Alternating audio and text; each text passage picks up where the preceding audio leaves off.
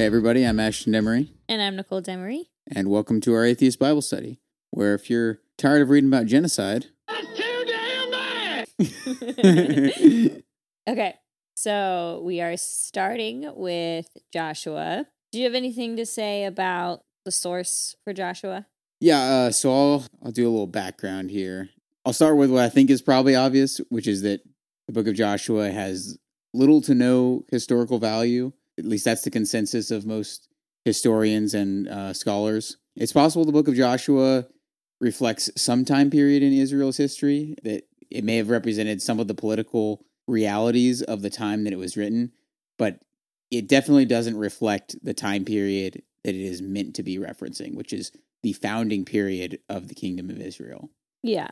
So what we do have from that time period in terms of archaeological evidence, we know that there were pretty widespread destruction of cities, which seems to be consistent with this, but in all but a few cases, they're not the cities that are being referenced by the book of Joshua. So the book of Joshua names a whole bunch of cities, and only a couple of them are actually cities that we know to have even existed at that time. Most of these cities that are referenced in the book of Joshua appear to not be inhabited at all at the time that we're talking about here. And they certainly were not attacked and destroyed by an outside kingdom at that time. And then any city or location that was consistent, the few that there were, there's no reason to believe that these were destroyed by the same group of people. Okay. So some scholars actually theorize that the founding of Israel was maybe a peaceful one. It was like They just walked in. They just sort of showed up and they planted themselves and nobody really cared. Yeah. Right. Also, as far as the composition of it, it's understood to be composed partially, at least, during the reign of King Josiah, and parts of it seem to be composed in the post-exilic period. So King Josiah was from 640 to 609 BCE, and it's the same time that we understand the book of Deuteronomy to be composed. We've talked a little bit about it in the book of Deuteronomy, but there's a theory of the Deuteronomist history, which is the idea that one person or maybe a small group of people may have composed all of these books, including Joshua, Kings, Judges, into sort of a single narrative that was meant to help push the agenda of King Josiah and of the current Levite priesthood. Got it. As far as what Joshua's themes are, it really reflects the needs of the centralized monarchy and the centralized church. It really gives like a single origin story, a narrative that encapsulates a lot of the stories that already exist, right? They reference the Exodus and a lot of these other stories that Israelites would have been familiar with and would have had an oral tradition about, and they put it all into one cohesive, more or less cohesive narrative that kind of works. Yeah, and that's all I have for the background for now. Okay, cool. So, story-wise, Moses has just died, so God is turning things over to Joshua, and he tells Joshua that it's time for them to enter the Holy Land, and also every place that they have stepped foot in so far is theirs. So from the wilderness and the Lebanon, as far as the great river, the river Euphrates, all the land of the Hittites to the great sea in the west shall be your territory. So that's like the area that they're supposedly being given to by God. No one is going to stand against them as long as they follow God. God tells them to be careful to follow the book of the law, which is the thing that Moses wrote down before he died. And yeah, that's pretty much the first part of Joshua. The biggest thing I noticed in this section was the statement, from the wilderness in the Lebanon as far as the great river, the river Euphrates, all the land of the Hittites to the great sea in the west shall be your territory. So we've seen this a bunch of times whenever we have this reaffirming of the covenant and they re-say the land that they're supposed to be occupying. And each time that they do it, or that they describe the land again in some other place or in like one of the summary sections, I try to map out the best I can what area they're talking about. It's pretty clear when I'm looking at these that the area is shifting pretty drastically. And I was able to find a scholar that talks about this on the Torah.com. They have an article in which he's able to kind of categorize these maps broadly into 3 different versions of the map. You have the large map, the medium map, and the small map. So the small map is one that we saw at the end of Deuteronomy. It's described as being from Dan to Beersheba, or in similar terms to that each time. So the northern extent of it is at Dan, and then the southern extent of it is in the Negev. And this map is actually pretty close to the land space that Israel did occupy, the extent of where the tribes were located. But then there's another map that they give, has a similar border in the south, but it also includes the Philistine coast and the coast of Lebanon. So they describe it as being from the wilderness of Zin and then having a northern boundary at Lebo Hamath. And if you look at that on a modern map today, that's like southern Syria, essentially. And so it's described in Numbers 34, and they hint at it in Numbers 13 because the spies go all the way to Lebo Hamath. And there are like a few different variations of this one, but that seem to be describing pretty much that area. And then there's the biggest map, which is essentially the one being described here, and it's massive compared to the other ones because it describes it as being from the Nile to the Euphrates. Yeah. I figured that this was the big one because it made it sound like it seemed like the whole time they've just been like traveling through places and like kind of conquering here and there on the side. And I know like a couple of the tribes asked for some land that they wanted to go to instead of the Holy Land. But like this is like the first time that they were like, actually everywhere that you stepped is also yours. So like all the wilderness that you traveled through too. Whereas like before it's been like, we don't care about any of this stuff. Like we're just trying to get to the Holy Land. Yeah, and so that one is described here and then also in Genesis 15. So I think it's easy for us to understand. It's just like a different commentators describing different extents of the land. I think some of them understanding that this is not the land they occupied, but sort of trying to make a political case for expansion. Mm-hmm.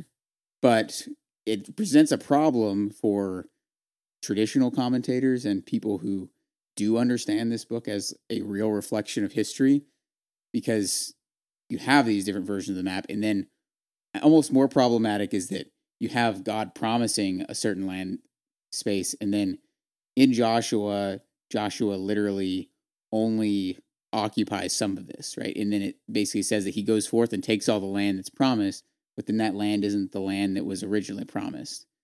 So there's a few ways that they try to handle it. One is they just say that they're just using different words and they're all the same land area, which I think is more or less just lazy. Mm-hmm. Yeah.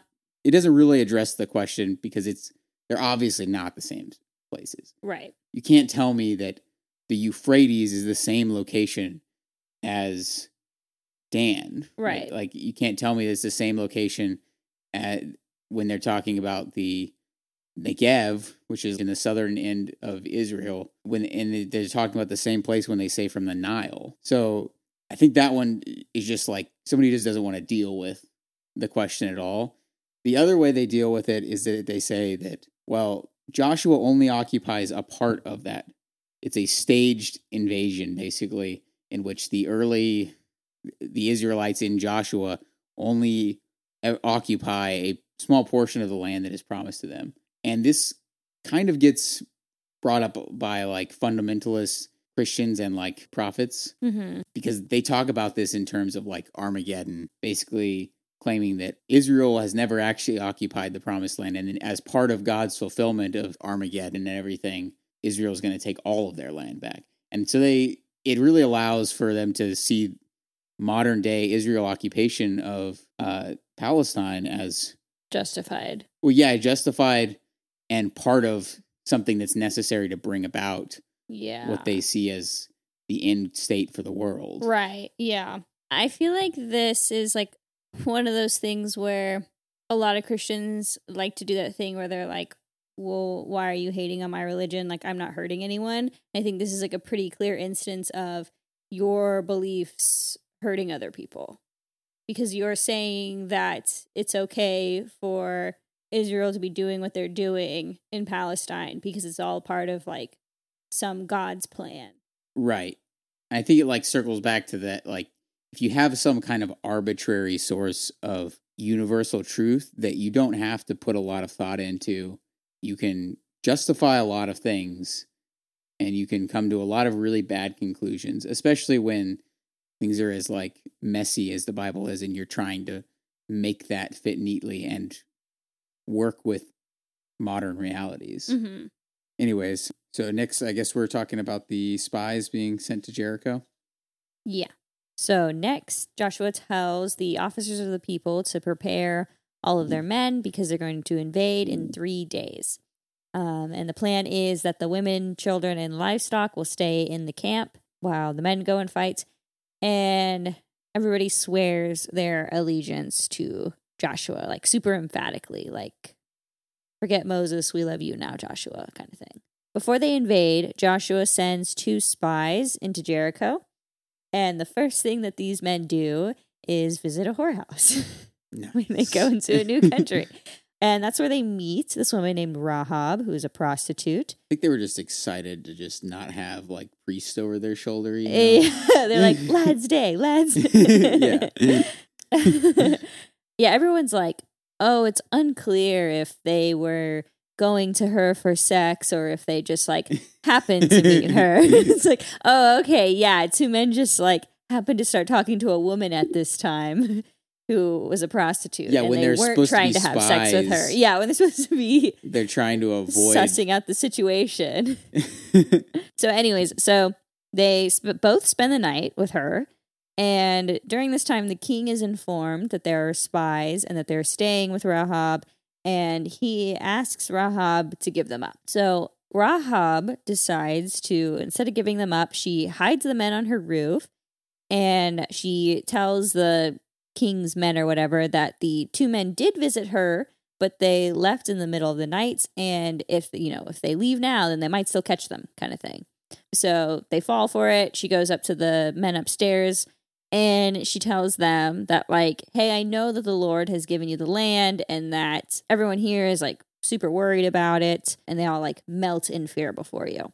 So I have thoughts on Rahab that are very different from, well, they're not different.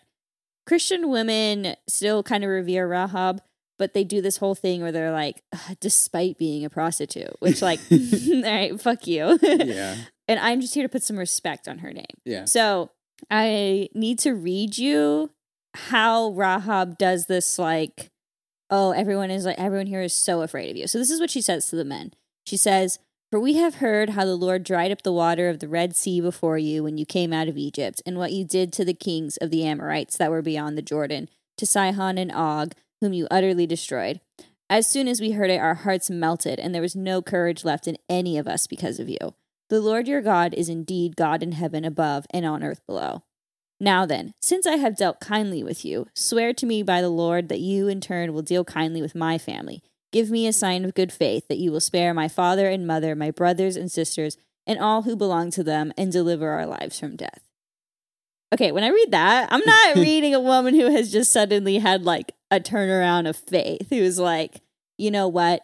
Yeah. God is the one true God. She's a survivor. She's backing the winning team right now. She is like, all right, these people like have killed everybody.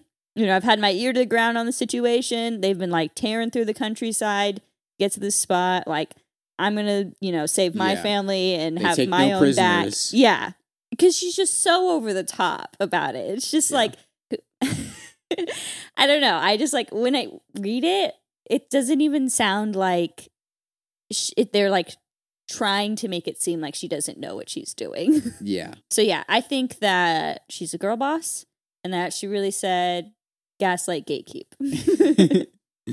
Yeah, I think it's interesting too the way that they address prostitution here. And this isn't really the only example. But like, it seems like there are definitely parts in the Old Testament where they condemn prostitution, but it doesn't seem like they care that much. Like, it doesn't seem, Christians today, like, you talk about prostitution and like, they're, blocking their repulsed, ears. what I mean? Like, it's like, they take it pretty seriously, but it seems like at the time it was kind of like, yeah, it happens, I guess I just wonder, because there are parts where they attack it, but I wonder if there was just sort of, it's one of those things where it seems like there's a disconnect between like the elite, like priestly class that like takes a lot of these holiness stuff pretty seriously to like the standard, the average Israelite where like prostitution's a reality, and like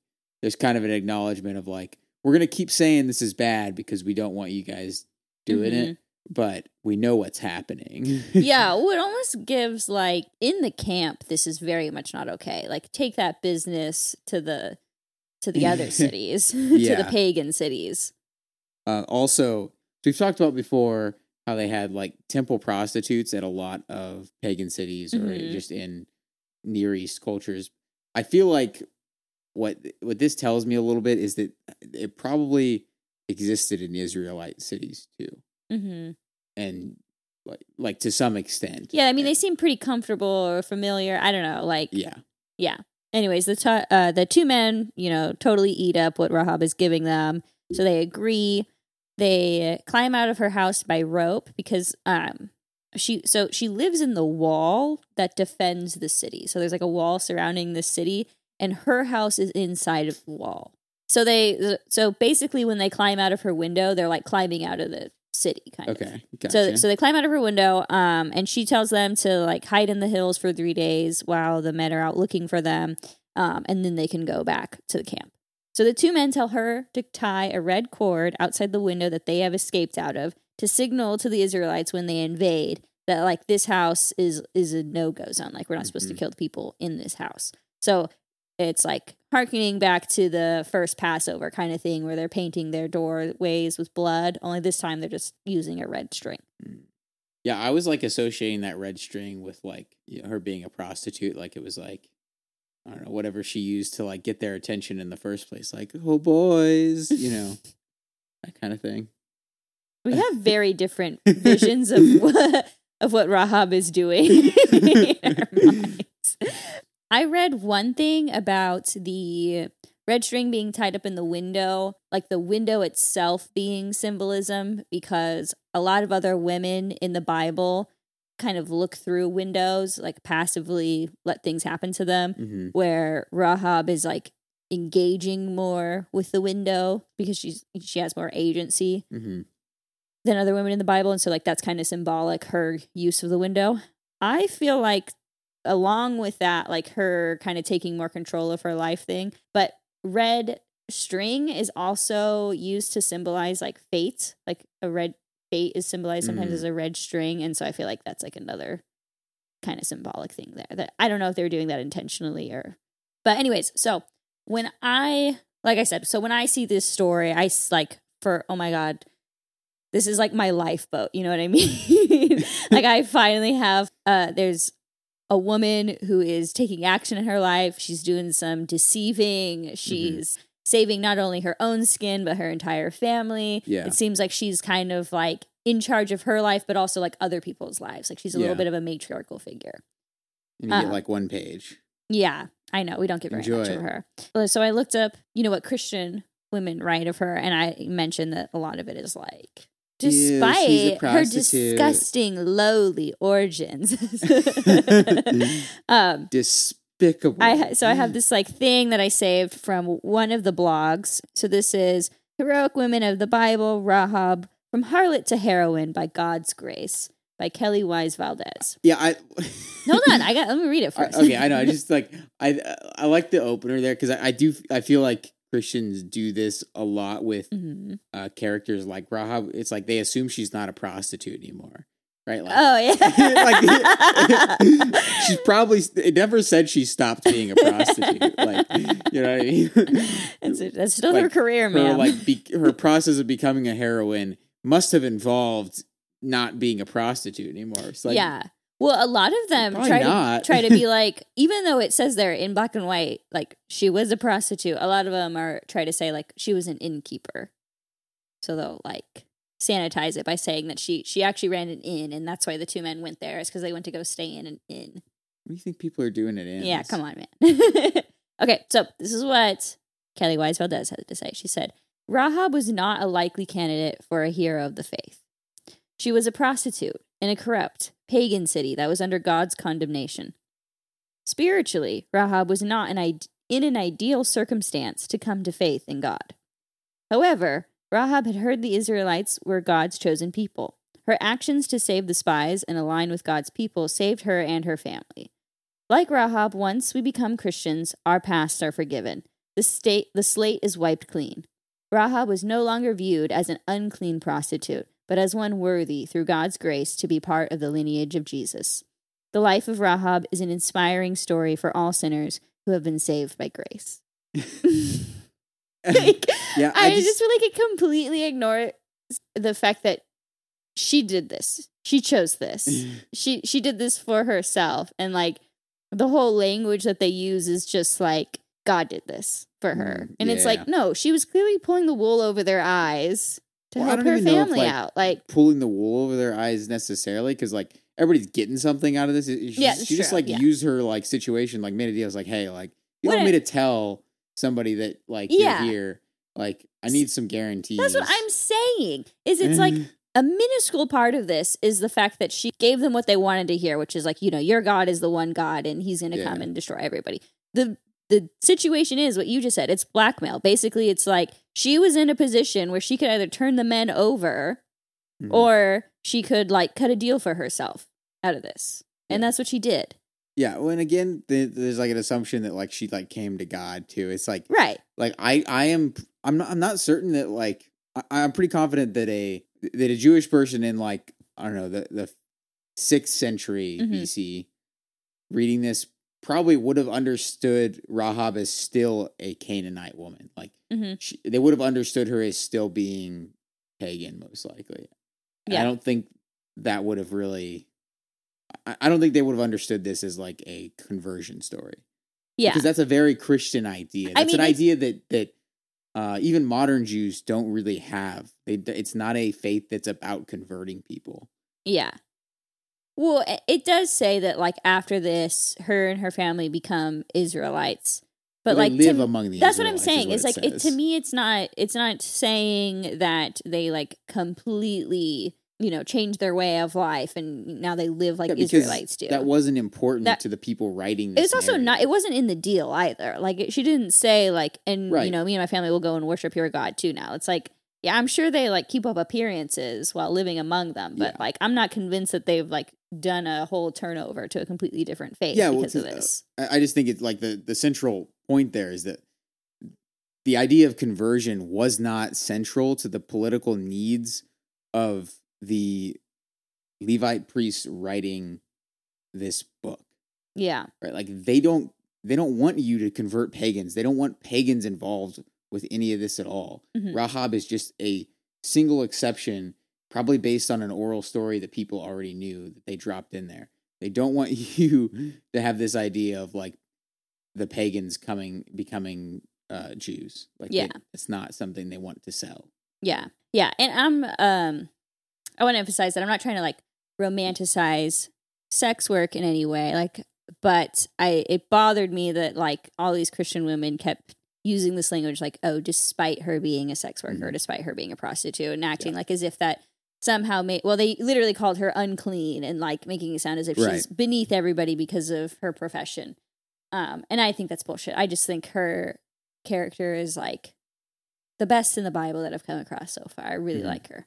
And the other thing that I kind of slipped in and we haven't really talked about is the fact that she is related to Joseph. So her children, something with Ruth and Boaz, which we'll meet later in the Bible. Wait, related to which Joseph?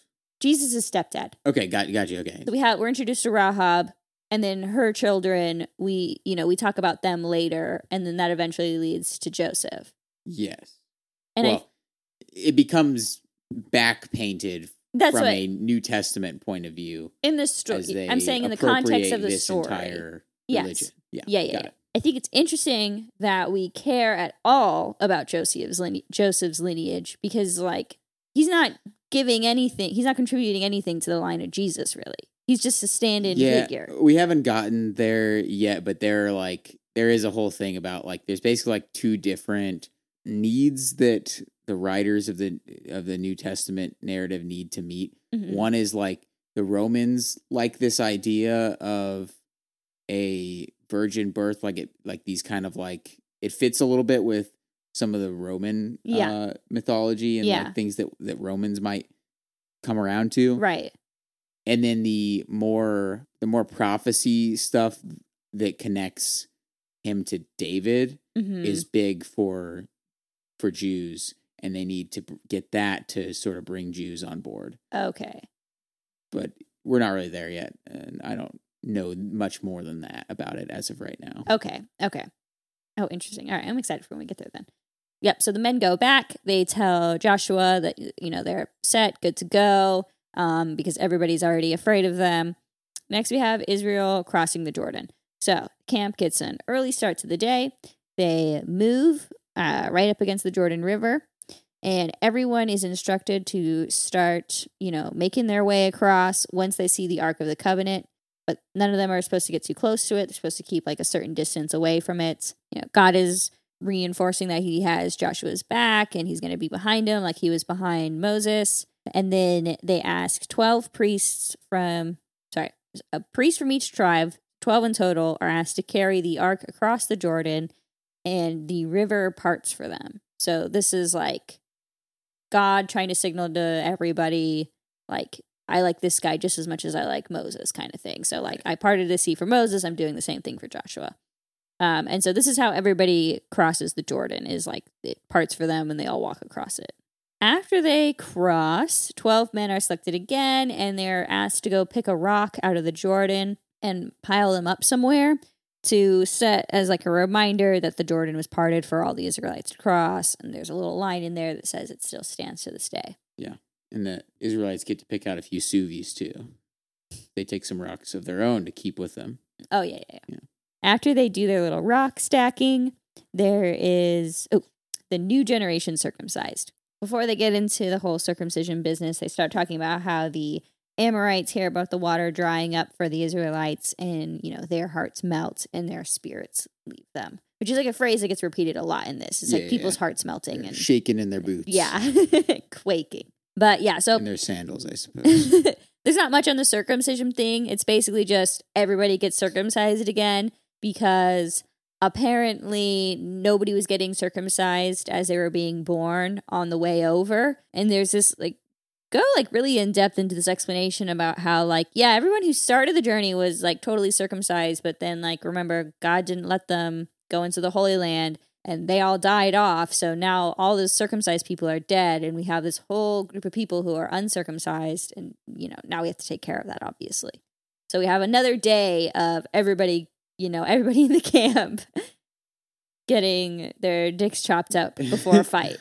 Yeah, another day of sorrow for the men of Israel. Yeah. So this one reads really weird, and it seems to be pretty obvious redaction, because if you read it, it's like, at that time the Lord said to Joshua, "Make flint knives and circumcise the Israelites a second time."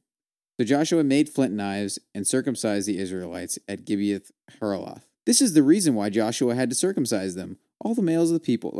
It basically is it reads like a footnote. It's like, it's like, oh, well, this is why. So it seems really clear to me that somebody went back and they realized in this original version, it did not account for the fact that the Israelites had already been circumcised. Yeah. When they were leaving Egypt. Mm-hmm. So somebody went and changed it to a second time and then added in that explanation. And they go really in depth to say, oh, well, all the people who had been circumcised, they died. So now, and nobody else was circumcised during the journey. So all the people that were not circumcised now have to be circumcised. Yeah. And it's it's not how a normal story works, right? Like a normal story, you don't have to go backwards and explain events because each event follows from the previous one. If you just said they circumcised them, you'd be like, okay. Yeah. Also, this whole, in doing this redaction to try to make this whole thing mesh and work, they actually violate the covenant of law codes, basically, right? Because if we remember, in both Leviticus and Genesis, it was commanded that you will circumcise male children on their 8th day after birth. Mm-hmm. So if we say that the entire time they were wandering around the wilderness, nobody was circumcised, they were violating that the entire time. Yeah. I know. I kind of get the sense every time they talk about circumcision that nobody is really wanting to do it. It's kind of something that, like, everyone's just kind of like, oh, yeah, like, we circumcised, like, we're doing that. And then it's like, then they have to have a whole day where it's like, okay, it turns out none of you are doing it. So round up everybody, we're doing it now. So everybody gets circumcised. They have a Passover.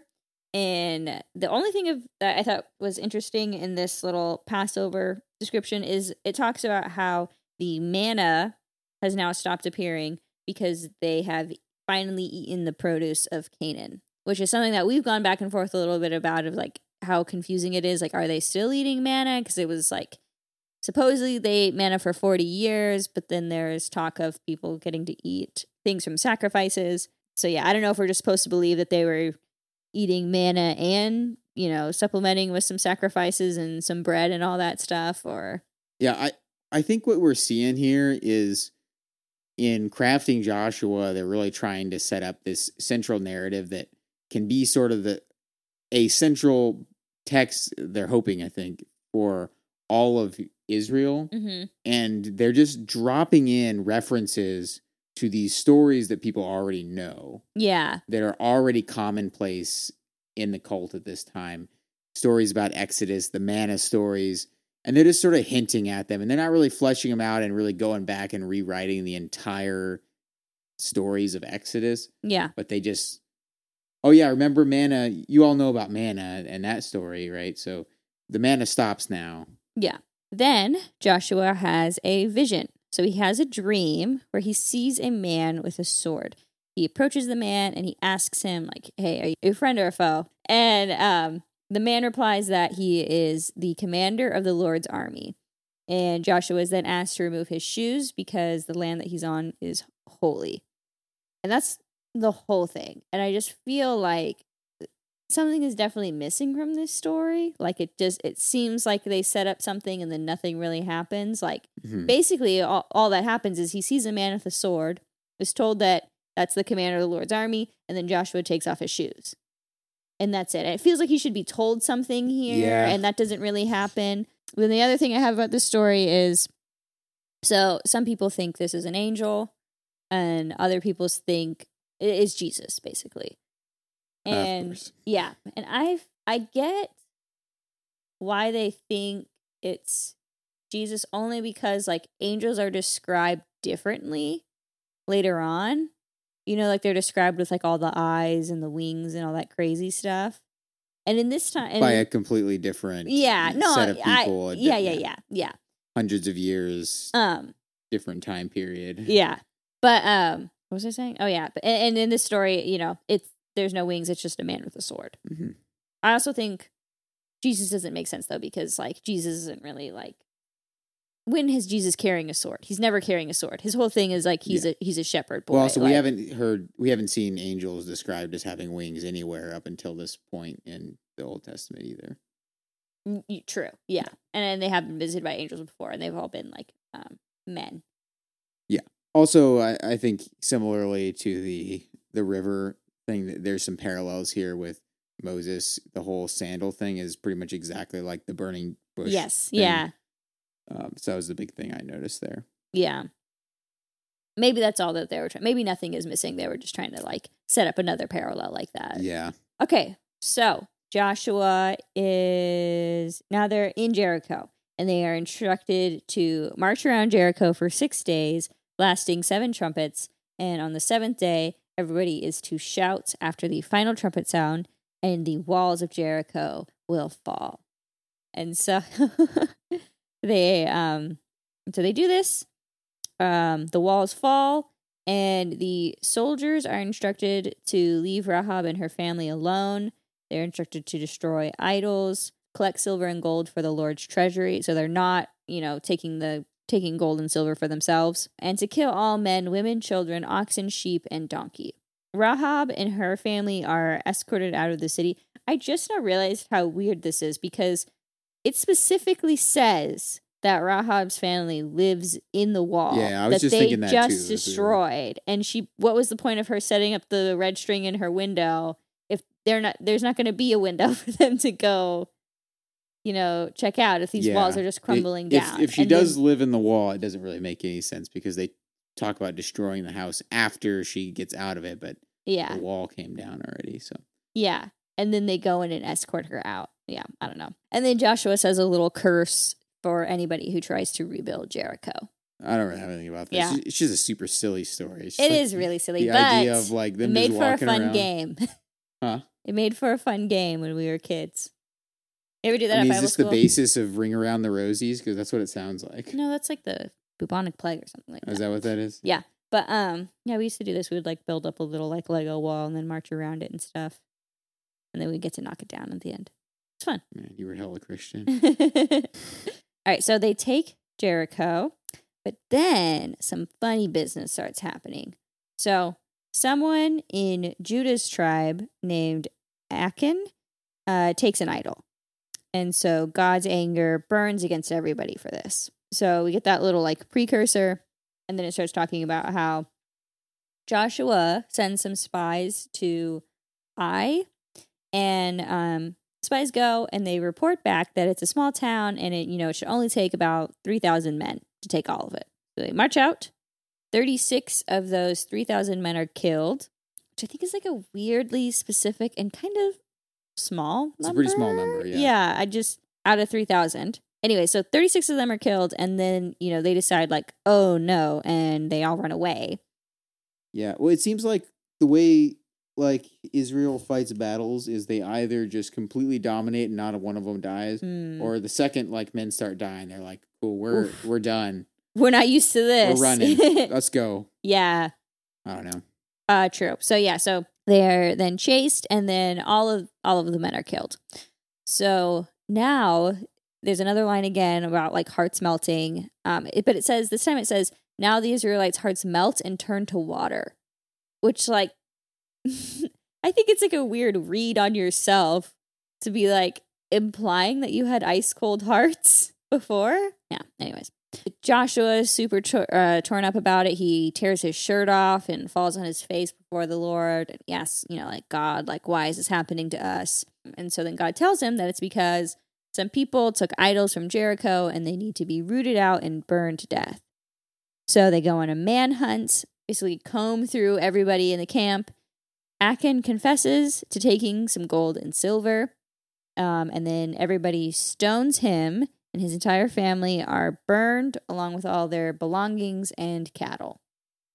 Pretty severe punishment, especially for somebody who confessed to the crime. Yeah, he's just such a dramatic bitch. Like, yeah, like this massively over the top scheme to find the culprit who he knows who it is. Yeah, he's not, instead of just like, Joshua, go get Achan.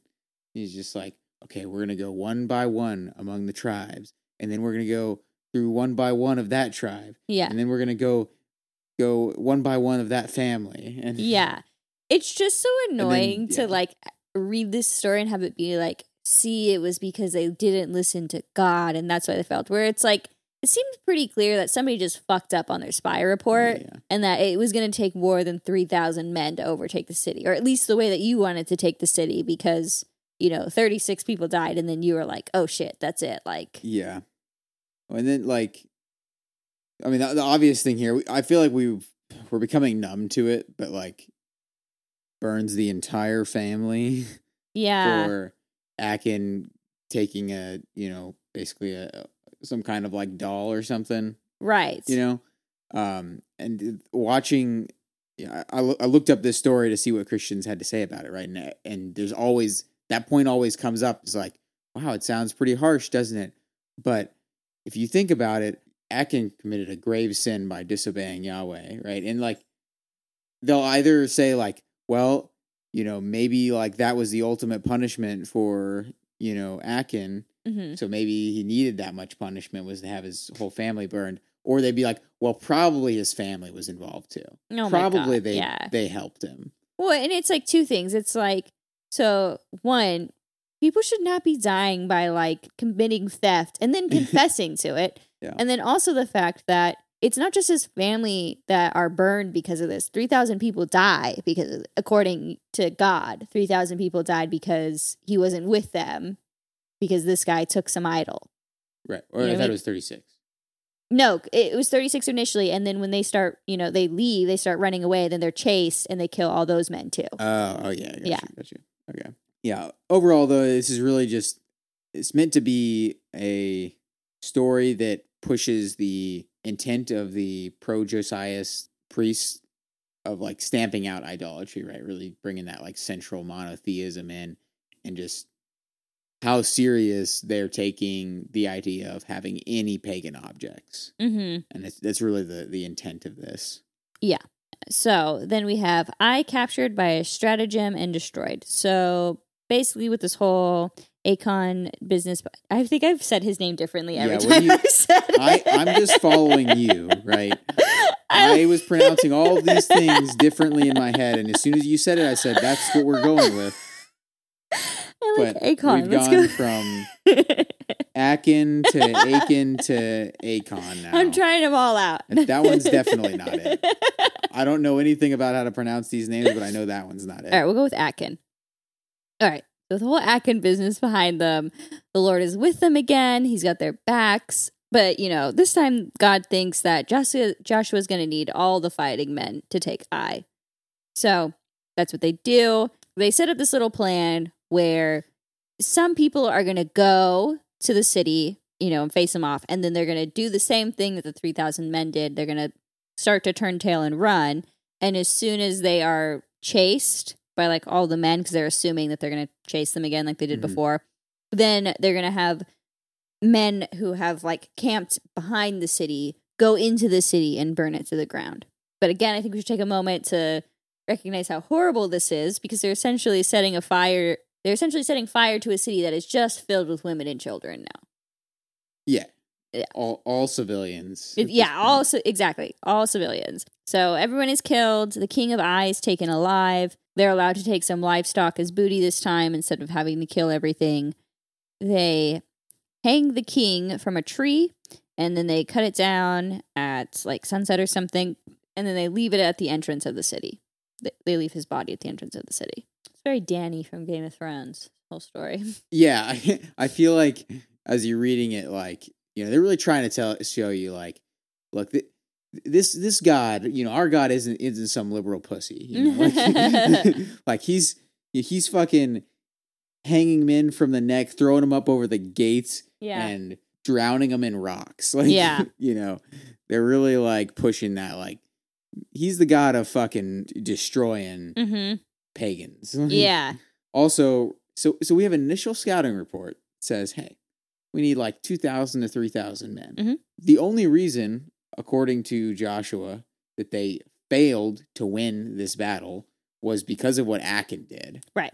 God wasn't with them, okay? They took care of that. God's with them again. Yeah. But now... Yeah. Now, they're setting up 30,000 men for an ambush, plus another 5,000 men on... so there were some on the north side and some on the west side. So another 5,000 for ambush. So 35,000 men for an ambush, plus however many are going in the direct attack with Joshua and are going to run away. Yeah. And there are only 12,000 people in Ai.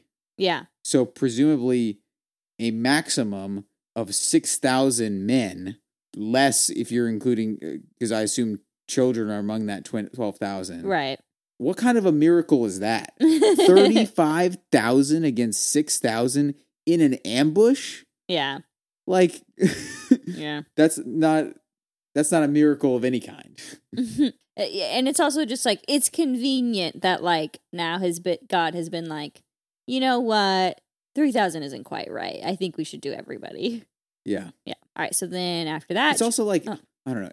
Sorry. No, you go. It's like a cell phone for the people writing this, that they needed 35,000 men in an ambush to beat Ai. Yeah. Yeah. I know. It's just, it's like what you were saying earlier. It seems like the Israelites only like to attack people who are completely unprepared. And so like none of their people are going to die. It's just like, we just go in, demolish, do our thing. They don't ever really like do any real battles. Yeah. I mean, according to these priests, I suppose. Yeah. All right, so then after this, Joshua renews the covenant. So he goes to Mount Ebal and he builds an altar. On the stones, he copies Moses' work. What Moses wrote down, he writes into the stone. on top of Mount Ebal. Yep. And then, oh my God, this next part. Then everybody listens to Joshua do a read aloud of everything that has been written, which is, it's supposedly like the past like 4 books or whatever. Yeah. Is what he reads aloud to them. Yeah. I'm just imagining like one of those montage scenes where it's like you don't actually hear the words, but you can see like Joshua's mouth moving as he's talking, and then like the sun across the sky, like again and again, and like people falling asleep in the crowd. Yeah. So next we have the Gibeonites save themselves by trickery. At this point, all the kings beyond the Jordan are like, all right, these guys like mean business. We should all band together and attack the Israelites, except for the Gibeonites. So the Gibeonites have a different plan. Instead, they put on some like worn out clothes. They pack some torn bags that have been mended. They pack moldy bread. And they travel to the Israelite camp, and they tell them that they've traveled like a super, super long distance. You know, they've been traveling for weeks. And then they like point out everything about themselves. They're like, look at how worn out our sandals are. Look at this bread. I baked this bread fresh when we first started the journey. And like, now look at it. It's all moldy. So all of this obviously supports the fact that we've been traveling for a very long time. And, you know, here we are. We definitely aren't people who live right next to you. And so they say, like, you know, like, we would like a treaty. We heard how awesome and powerful you all are. We don't want to deal with you all. We live far away. So, like, let's make a deal. So Joshua specifically says he does not consult God on this matter. So he agrees to the treaty with them. Because, like, obviously, if he had consulted God, God would have known the whole time that they were their neighbors, actually. So they agree. And then 3 days later, they find out, they come across the Gibeonite kingdom or whatever, and they're like, you guys, you said you live far away. You got us, you stinkers. Yeah. So, but since they already swore an oath, they don't attack. They are like summoned to Joshua. Joshua asks them, like, why have you done this thing? Like, why have you tricked us? Why is it that instead of facing the death of your entire civilization, that you have chosen to deceive us?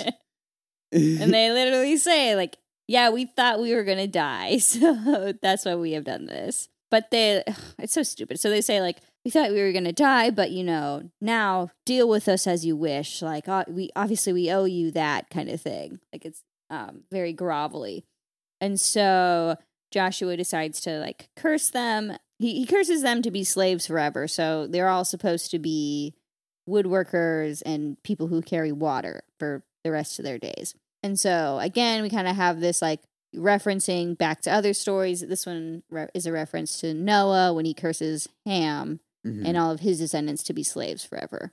Right. So, yeah, I don't know if this is supposed to be like, see, he's just like all the other patriarchies, or if it's supposed to be a continuation of, like, remember when we said they were all going to be slaves? Like, they are. It's still happening. Yeah. Joshua's such a moron. Like, he gives such like frat boy energy, because he just like he just comes out like raging all the time. Like, it's just like, kill everybody, and then it's just like he just seems so young. Well, it's also like there's no reason for him to sign this treaty to some like random group of people that live nowhere near them. Like, when you have a treaty, it's usually because you've already been at war, and you know there's like more to be gained by like agreeing to certain terms than to continue fighting and losing people. So you sign a treaty, right? And oftentimes they're like one-sided. You know, you're basically like agreeing to, you know, provide like, I don't know, sometimes to be a vassal kingdom or something like that. Yeah. In exchange for not fighting a war. But there's none of that here. There's no like history between these two groups. And why have they come off from this far land just to like find them? Yeah. Plus, supposedly they're invincible. So why would you sign a treaty? We'll talk a little bit about the Christian take on this. So there's basically 3 themes that Christians take home from this. So one is that you should consult God before all major decisions, or else you might make a bad decision. Yeah. You must pray. So the first part of that's weird, that is that like Joshua's punishment, like the consequences of him failing to consult God, is just that now instead of getting to like, you know, murder their like families, they get slaves. Yeah. Not much of a punishment there. Mm-mm. Secondly, the theme is that God holds people accountable to their oaths, so he has to follow through with this treaty even though they were tricked. Yeah. And then the third is that it is a demonstration of God's mercy that the Gibeonites are eventually accepted to become to live among the Israelites. It blows my mind how the moral of so many of these stories of like genocide and killing is that God is merciful. Like that's the takeaway that I'm getting. Yeah. So there's also another like interesting racial aspect of all of this. Mm-hmm. Whenever I kind of search about like the different groups of the Bible and in terms of like just interested in like trying to like understand what they were supposed to be and if they were actually a real group of people or not, I find a lot of discussion from Christians of like, hey, where are they now? Right. Christians are really interested in this idea of connecting these like biblical groups of people to modern day people. I mean, yeah, it makes sense because they're trying to like legitimize the stories. Right. I think like, yeah, on one hand, it's like totally understandable. It's like people are really interested in ancestry in general and like, yeah, especially if you can connect that to historical figures. Yeah. And so for them, they're like, if you can connect major groups to these like mythologies, that's something they're kind of interested in doing. But there's a problematic side of this coin. Yeah. Because the first 3 Google hits for Gibeonites, 2 of them refer to the Gibeonites as dark-skinned. Okay. Wait, in what sources or like? So one of them was AmazingBibleTimeline.com. Oh, that's what I meant. So it's like, is this just somebody saying that they're dark? Like, who said that they're dark-skinned? That's the thing. So it's like don't tell me they're going back and saying that they're. The quote I have is like, oh, so what happened to the dark-skinned Gibeonites? Which is like, it came out of nowhere. There was no discussion of it until that point, but like they'd always, like, that's always how it was. It was like all of a sudden they add that adjective, like the dark-skinned Gibeonites. That's not mentioned in the Bible anywhere. No, it's not. And they don't reference it. They don't really discuss it. And they don't discuss the skin color of the Jews, of the Israelites. Right. There's no discussion of that. So it just like drops in out of nowhere. We've talked before. We understand that there is a history of using these religious ideas as a basis for defending slavery and discrimination. And they're not directly advocating that. But it seems like by referencing that, they are kind of legitimizing it, right? It's like it feels like it's not like, black people descend from, the Gibeonites or from Ham. Therefore, their subordinate position in society is justified, right? They just stop right before the therefore. Yeah. Right? Because we've all heard that before. We like knew that was a thing that people said. Yeah. And they just like drop that in there as like, it legitimizes that idea. Yeah, they march right up to the point, and then they're just like, you do the rest. Yeah, and you kind of have to ask yourself, why do they maintain this narrative, right? Like the Bible, like it's one thing if a literal reading of the Bible forces you to do it. Like I think you shouldn't read the Bible literally, but like I at least understand if you're just like, I read the Bible super literally and it says this, therefore. But like if you read the Bible literally, you don't get any sense of dark-skinned Gibeonites. Yeah. So it's really weird that they feel that attachment to that idea. Yeah. Against like all the facts, basically. Yeah. Anyways, the real aspect of this is that a lot of the people associate the Gibeonites with the modern day Falashas. Okay. And that's it's a population in Ethiopia that's distinct in that they are religiously Jewish. So they sort of maintain themselves separate among Ethiopian society and maintain their kind of like, religious beliefs. And a lot of them ended up moving to Israel after Israel was modern day Israel was created. And so there's not really any like archaeological evidence that the Gibeonites became the Falashas, and most likely they didn't, but that's like the association that people have. All right, so the sun stands still. So the other kings hear about how Gibeon has now allied, quote unquote, allied with the Israelites. So they all decide to attack Gibeon. This part makes no sense because they're like, oh, they're going to be really powerful now, so we should try to put a stop to that. So they attack them. It's like, if they're powerful, why are you attacking them? Yeah. You're not gonna. Are they gonna get Well, more it's powerful? like it's because like they all are like, hey, look at what they did, like because they all band together, sort of thing. Yeah, I guess I that's don't know. true. So Okay. strength I in got you. numbers. Yeah. So they all attack, and so the Gibeonites ask Joshua for help.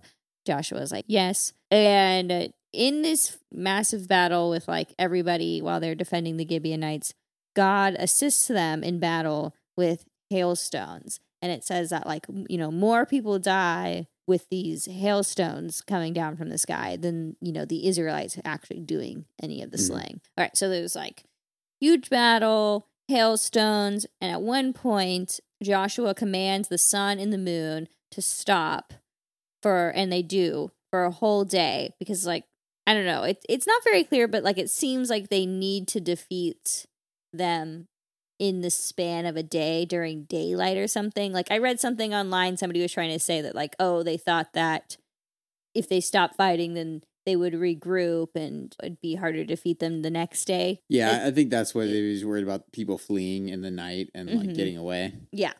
So the sun and the moon stand still. There's a line in there that says that like this is the first and last time that God listened to a man. But we all know that's not true because of Moses. And yeah, that's it. I saw another thing that was like, this is atheists' favorite thing to point out because obviously the sun doesn't move through the sky. The earth is what's moving around the sun. And like, I like to think that God was just listening to Joshua's intent behind it. And that was Joshua's worldview at the time. The sun moved through the sky. And so he did, that's what he was doing. Just like, okay.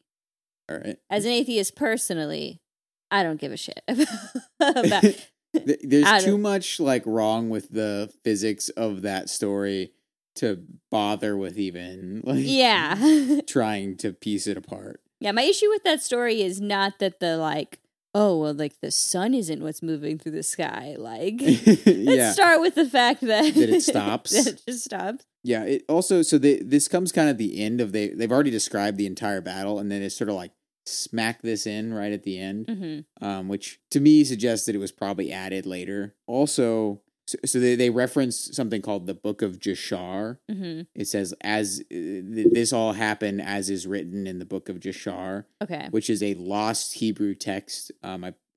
Some people said it's like a poetry or something like that, but it's a lost Hebrew text that people at this time would have been familiar with and probably had some of these like stories in it, some kind of mythology, and so that's where they're pulling this from. And I think they just somebody either it's probably some redactor at some point just slapped this in there to sort of reference it and just give people something that they're familiar with.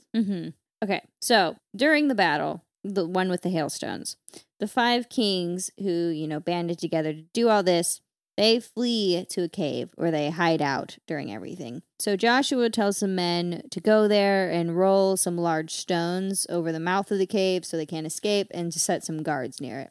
They're left there during the entire battle while the fighting is happening. So after all the fighting is done, 5 kings are brought to Joshua. He instructs some warriors to put their foot on the neck of each king. And then Joshua strikes down each of the kings, and then he hangs them up in 5 separate trees until evening.